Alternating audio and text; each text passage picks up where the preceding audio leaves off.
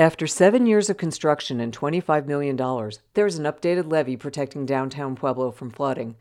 The original structure, built after the deadly 1921 deluge, needed major work to meet current FEMA standards.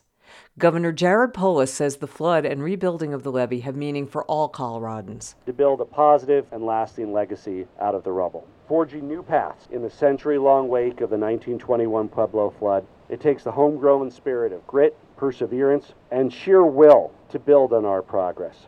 The levee now sports a walking trail and a $1 million pedestrian suspension bridge connecting it to the bike path along the river. And mural artists are already turning the new concrete facing into a giant canvas. For KRCC News, I'm Shauna Lewis in Pueblo.